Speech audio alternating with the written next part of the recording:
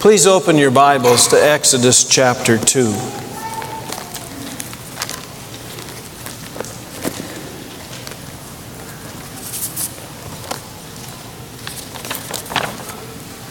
Those of you who don't know the Bible real well, Exodus is the second book in the Bible. Go all the way to the beginning. We're in the Old Testament. And we're going to refresh ourselves with a story. It's found in chapter 2, verses 11 through 15. Now it came to pass in those days when Moses was grown that he went out to his brethren and looked at their burdens, and he saw an Egyptian beating a Hebrew, one of his brethren. So he looked this way and that way, and when he saw no one, he killed the Egyptian and hid him in the sand. And when he went out the second day, behold, 2 Hebrew men were fighting, and he said to the one who did the wrong, "Why are you striking your companion?" Then he said, "Who made you a prince and judge over us? Do you intend to kill me as you killed the Egyptian?" So Moses feared and said, "Surely this thing is known." When Pharaoh heard of this matter, he sought to kill Moses. But Moses fled from the face of Pharaoh and dwelt in the land of Midian as he sat down by a well. We studied this story a number of sermons ago, and we've added to it because we sought to answer a question.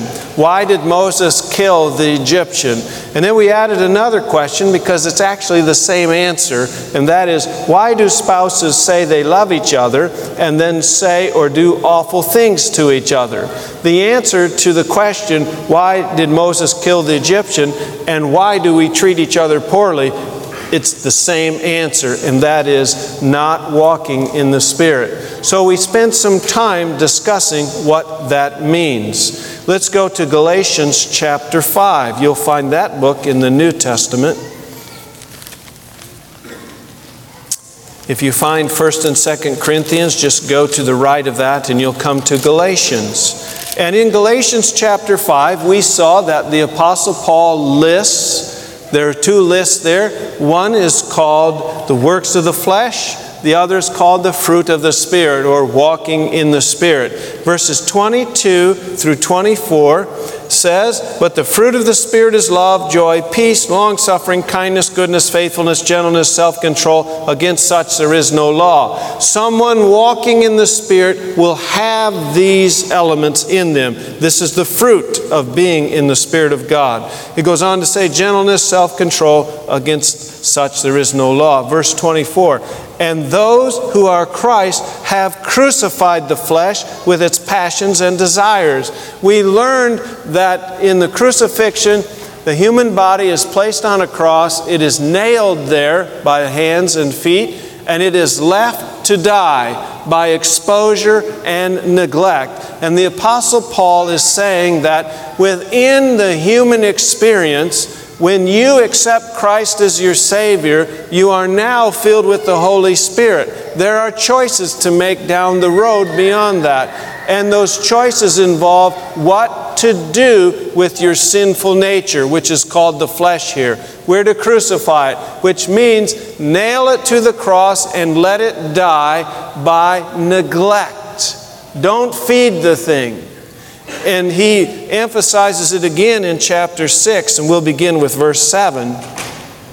He says, "Do not be deceived, God is not mocked, for whatever a man sows, that he will also reap. For he who sows to his flesh will of the flesh reap corruption, but he who sows to the Spirit will of the Spirit reap everlasting life." These are decisions that the person walking with God has to make. If we sow seeds to the flesh, we're going to have a harvest to the flesh, and that's not good. If we sow seeds to the Spirit, we're going to have a harvest of the things that are to the Spirit. It's a choice. Do we feed our fallen nature, or do we let it starve to death? Do we neglect it, or do we massage it and work it and keep it alive and keep it corrupting us? The last time we talked about walking in the Spirit, we looked at the power of hope. And we made a commitment to read the Bible 3 or 4 times a week to let the power of God's Word change us from within. Now, Sunday, when I began to prepare for this message, I was troubled inside. And I'll tell you why I was troubled. For 13 years of pastoring this congregation, I have sought every way I know how to teach you how to read the Bible, to teach you how to pray, to teach you how to walk with God, teach you how to walk in the Spirit. And yet it's so important, I can't neglect it. But the problem is, some of you have keen memories.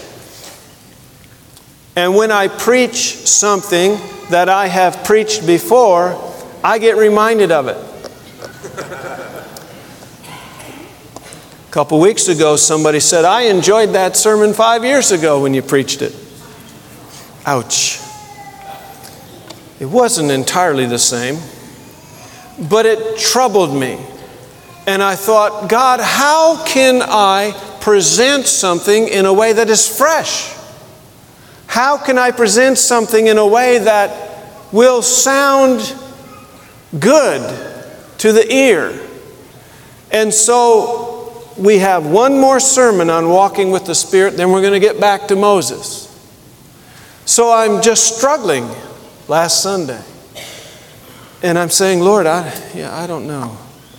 And I'm trying to think of every text I can think about the Spirit. I'm looking through the Scriptures and finding all this stuff, but none of it is adding up. And I keep thinking, I preached that text, I preached that text, I preached that text, I taught that. Where can I go? And then I remembered a text that I haven't preached on. And yet it's a familiar text. And I thought, oh, let's go there and see what happens. So I went there, and we're going to go there too. But it's not that text I'm going to preach on. What happened after seeing that text, I'm going to share with you. And the Lord, I believe, is going to truly enrich your lives. Let's go to the Old Testament, to the book of Zechariah. Zechariah chapter 4. And this is the verse that I thought of and thought maybe I should preach on this. It's a good text. Zechariah chapter 4, verse 6. It says this, So he answered and said to me, This is the word of the Lord to Zerubbabel. Not by might nor by power, but by my Spirit, says the Lord of hosts. What a beautiful text. Not by might nor by power, but by my Spirit. Well, that's walking in the Spirit. That's having God's Spirit in our lives. And so I thought about that. And I decided, well, let's check this book out. Let's see what this means in its context. What did it mean to the people to whom it was written? So I learned that the book of Zechariah was written about 500 years before Christ. The name Zechariah means God remembers, or God has remembered. Zechariah himself was born in Babylon during the Babylonian captivity, and he was brought back to Palestine when they were released. He was brought back by his grandfather. Both of them were Levites, both of them were priests. After the temple was rebuilt, this prophet of God, Zechariah, was murdered between the temple and the altar. And you can read about it. Jesus refers to it in Matthew 23, verse 35. Now, the theme of the book of Zechariah is found in verses 1 through 3. So let's read those. Chapter 1, verses 1 through 3.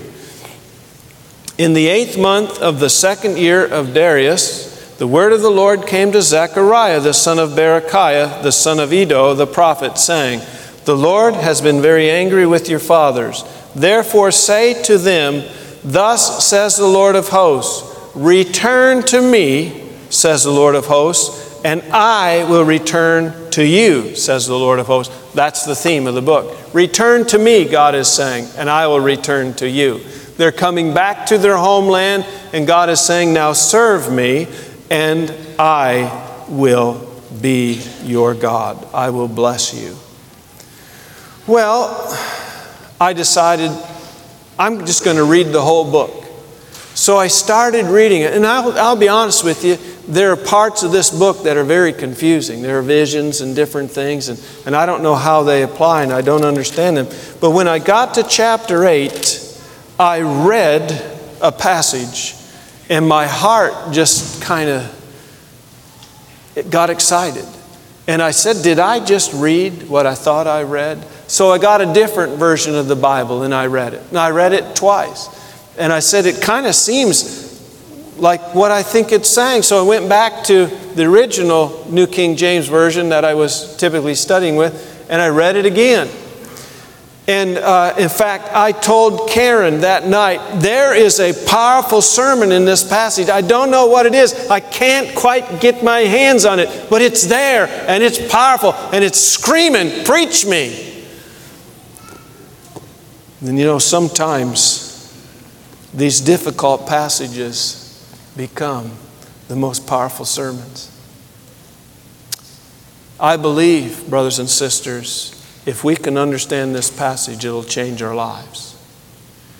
So here's what I read. Look at chapter 8, verse 14 and following.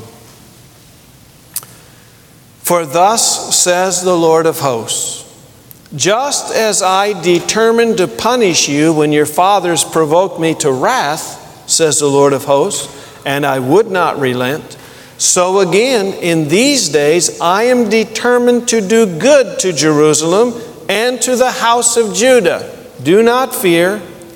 These are the things you shall do. Speak each man the truth to his neighbor. Give judgment in your gates for truth, justice, and peace. Let none of you think evil in your heart against your neighbor, and do not love a false oath. For all these are things that I hate, saith the Lord. Now go to verses 22 and 23. Yes, many peoples and strong nations shall come to seek the Lord of hosts in Jerusalem, and to pray before the Lord. Thus says the Lord of hosts, in those days 10 men from every language of the nations shall grasp the sleeve of a Jewish man, saying, let us go with you, for we have heard that God is with you. Well, what does this all mean? Let's go back and go through it. Verse 14. Thus says the Lord of hosts, just as I determined to punish you when your fathers provoked me to wrath, says the Lord of hosts, and I would not relent, so again, in these days I am determined to do good to Jerusalem and the house of Judah. Do not fear. Could anybody stop God from the wrath and His desire to punish Israel? Could anybody stop that? No. He would not be deterred. Now they'd been punished, now they've been brought back. And God says, look, with the same determination that I had to punish you, I am determined to do good. Now who can stop God from doing good when God is determined to do good? No one can. He was determined to do good. This is an amazing picture. In verse 16 says, these are the things you shall do. Okay, so God was saying to the people 2,500 years ago, I am determined to do good. They're not going to tell God what good is. They're not going to tell God how to do good. They're not going to tell God when to do good. But they're going to have a role in God doing good. God says, here's what you're going to do. So watch what it is. These are the things you shall do. Speak each man the truth to his neighbor. Give judgment in your gates for truth, justice, and peace. Do you know what that means? Speak truth to your neighbors. It means be honest. Give judgments that are honest, just, and peaceful. Be honest. Be careful how you treat people. Verse 17. Let none of you think evil in your heart against your neighbor, and do not love a false oath, for all these are things that I hate, says the Lord.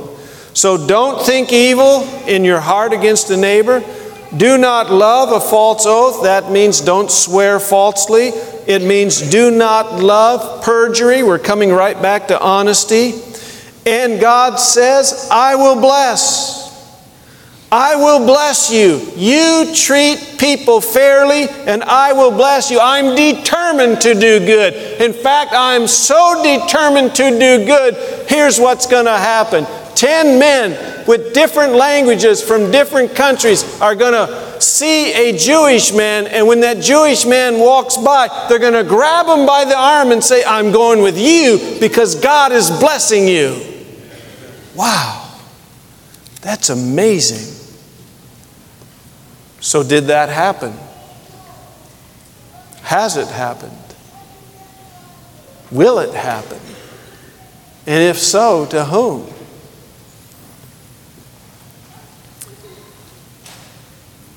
They killed the man who wrote this between the altar and the temple. It's obvious they didn't get it. And God did not bless them the way He wanted to. Well, what's that got to do with us? That was 2,500 years ago. Now I knew, I could sense that there was a message in here for us. But what could it be? Sure, I can just springboard off of this and come up with all kinds of things, but that's not good Bible study. And then the key came. The Apostle Paul quotes this very passage in the book of Ephesians. And so we're going to look at it in the New Testament and see how it applies to believers today. Let's go to Ephesians chapter 4. Ephesians chapter 4, all the way to the New Testament. If you find 1st and 2nd Corinthians, keep going to the right. You'll come to Galatians. Keep going to the right. You will come to Ephesians.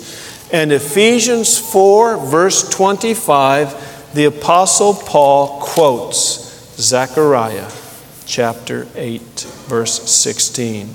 Let's read it. Ephesians 4, verse 17. Ephesians 4, verse 25 says, Therefore, putting away lying, each one speak truth with his neighbor, for we are members of one another. He is quoting Zechariah. Well, what does that mean? Well, let's see what he's talking about here. And we will discover that this was a message for the people in his day, and it is a message for us in our day. Let's go back to chapter 4, verse 17. Ephesians 4, verse 17. This I say, therefore, and testify in the Lord, that you should no longer walk as the rest of the Gentiles walk, in the futility of their mind. The people at Ephesus that Paul is writing to were Gentiles who became believers in Christ. And he's saying, don't walk like the unbelieving Gentiles. Don't walk like the rest of them in the futility of their mind. Verse 18, he describes it. Having their understanding darkened, being alienated from the life of God because of the ignorance that is in them, because of the hardening of their heart. He is saying within the unconverted Gentiles' heart, there's darkness, alienation from God, ignorance, and hard-heartedness. He is describing our sinful nature. It's a very similar list to what is in Galatians. Then he goes on in verse 19, who, being past feeling, have given themselves over to licentiousness to work all uncleanness and greediness. We'll go to the New International Version so we can understand that. It says, having lost all sensitivity, they have given themselves over to sensuality so as to indulge in every kind of impurity with a continual lust for more. Verse 20. But you have not so learned Christ. In other words, things are different in Christ. Verse 21. If indeed you have heard him and have been taught by him as the truth is in Jesus, that you put off concerning your former conduct the old man which grows corrupt according to deceitful lust. Put off your old self. It is another way of saying crucify the flesh. It is another way of saying don't sow seeds of corruption. Make a choice to God. Make a choice to not fulfill the flesh, but make a choice to walk in the Spirit. All day long, we will be making choices. Every day of our life, all day long, we're going to be making choices. And those choices hinder on us. We will choose the flesh or we will choose the Spirit. God is willing to pour out Himself unto us, but the choice is always ours, whether we will avail ourselves of Him. Let's go on. Verse 23, and be renewed in the spirit of your mind. That means be made new. Have a fresh mental and spiritual attitude. Verse 24, and that you put on the new man, which was created according to God in righteousness and true holiness. So, put off the old man, put on the new man. Who does that? We do. It's our choice. The power is always God's, but it's always our choice. The old man gone, new man comes. Verse 25.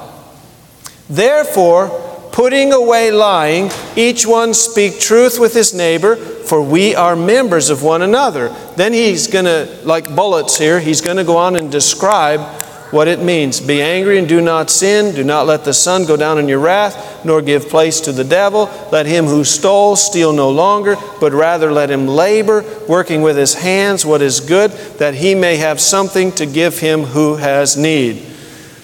Let no corrupt communication proceed out of your mouth, but what is good for necessary edification, that it may impart grace to the hearers. That means when you speak, build other people up. That's the only reason God has given you a voice.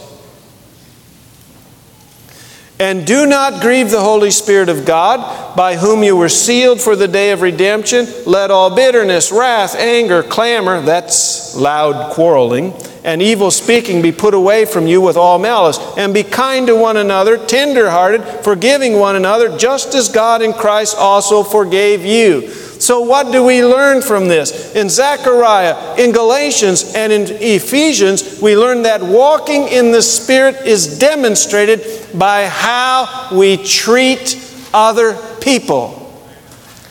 I wish it weren't.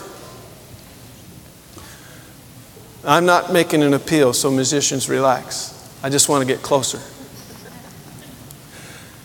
I wish when God said, I'm determined to do good, here's what you need to do. I wish it was a different list that He gave. I wish He said, I want you to keep the Sabbath. I want you to believe that when somebody dies, they're dead. I want you to be a vegetarian. And if you really want to be blessed, be a vegan. I can do that.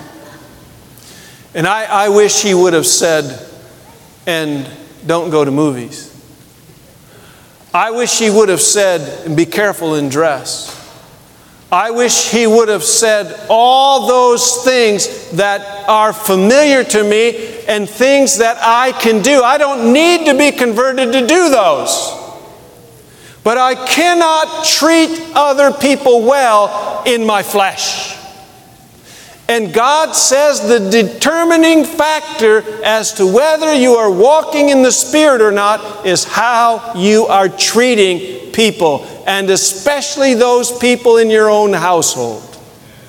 And He is saying, look, if you will do your part, I will bless you so much. When you walk by, someone will grab you and say, I've got to go. I've got to learn what you know, because it's obvious God is blessing you. That's powerful. That's powerful. So how do we apply it? Let me ask you something. How did it go this last week in your house? I did pretty good until the other night. And Karen got on my nerves. I was tired.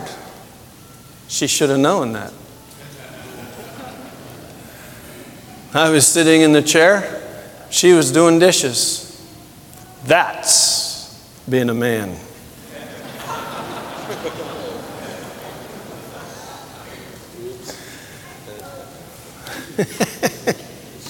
You're all fearing for me, aren't you?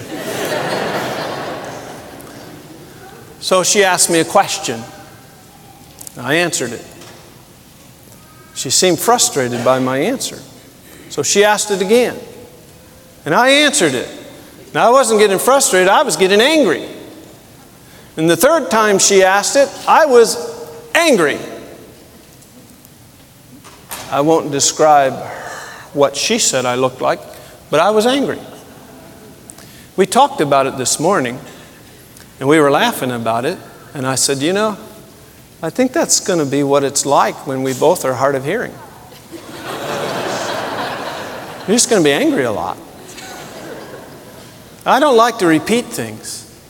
I don't know if you do, but I just, for some reason, that irritates me, and I got angry.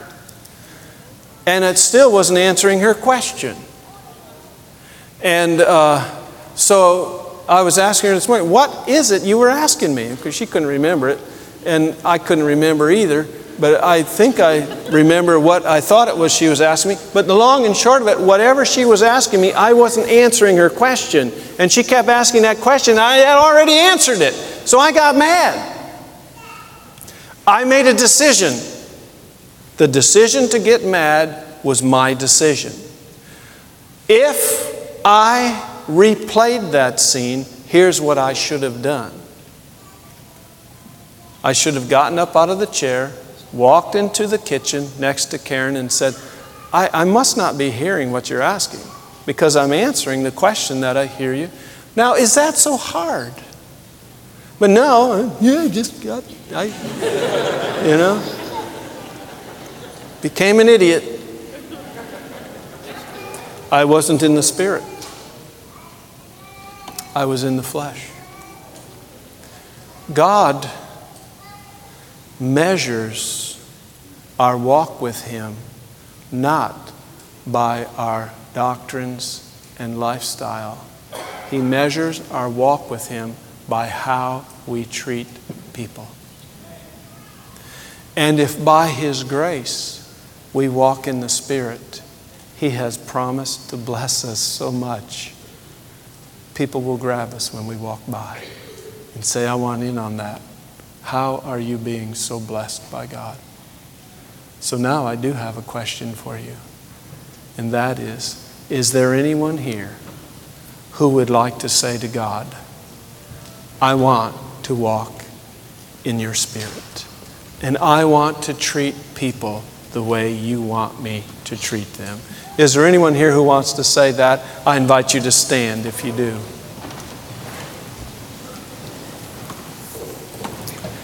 Father in heaven, we're just human, but we recognize that you are God. We humble ourselves before you. We confess that we have failed. We ask that you would forgive us. You've promised that when we return to you, you will return to us. And you've promised that you want to do good for us. We want all that, Lord. And so we ask for forgiveness for treating people poorly. We pray for your Spirit to be restored within us. And we ask by your grace that we could walk in the Spirit and treat people properly. We pray this in Jesus' name. Amen. Now I invite all of you to stand as we have our closing song.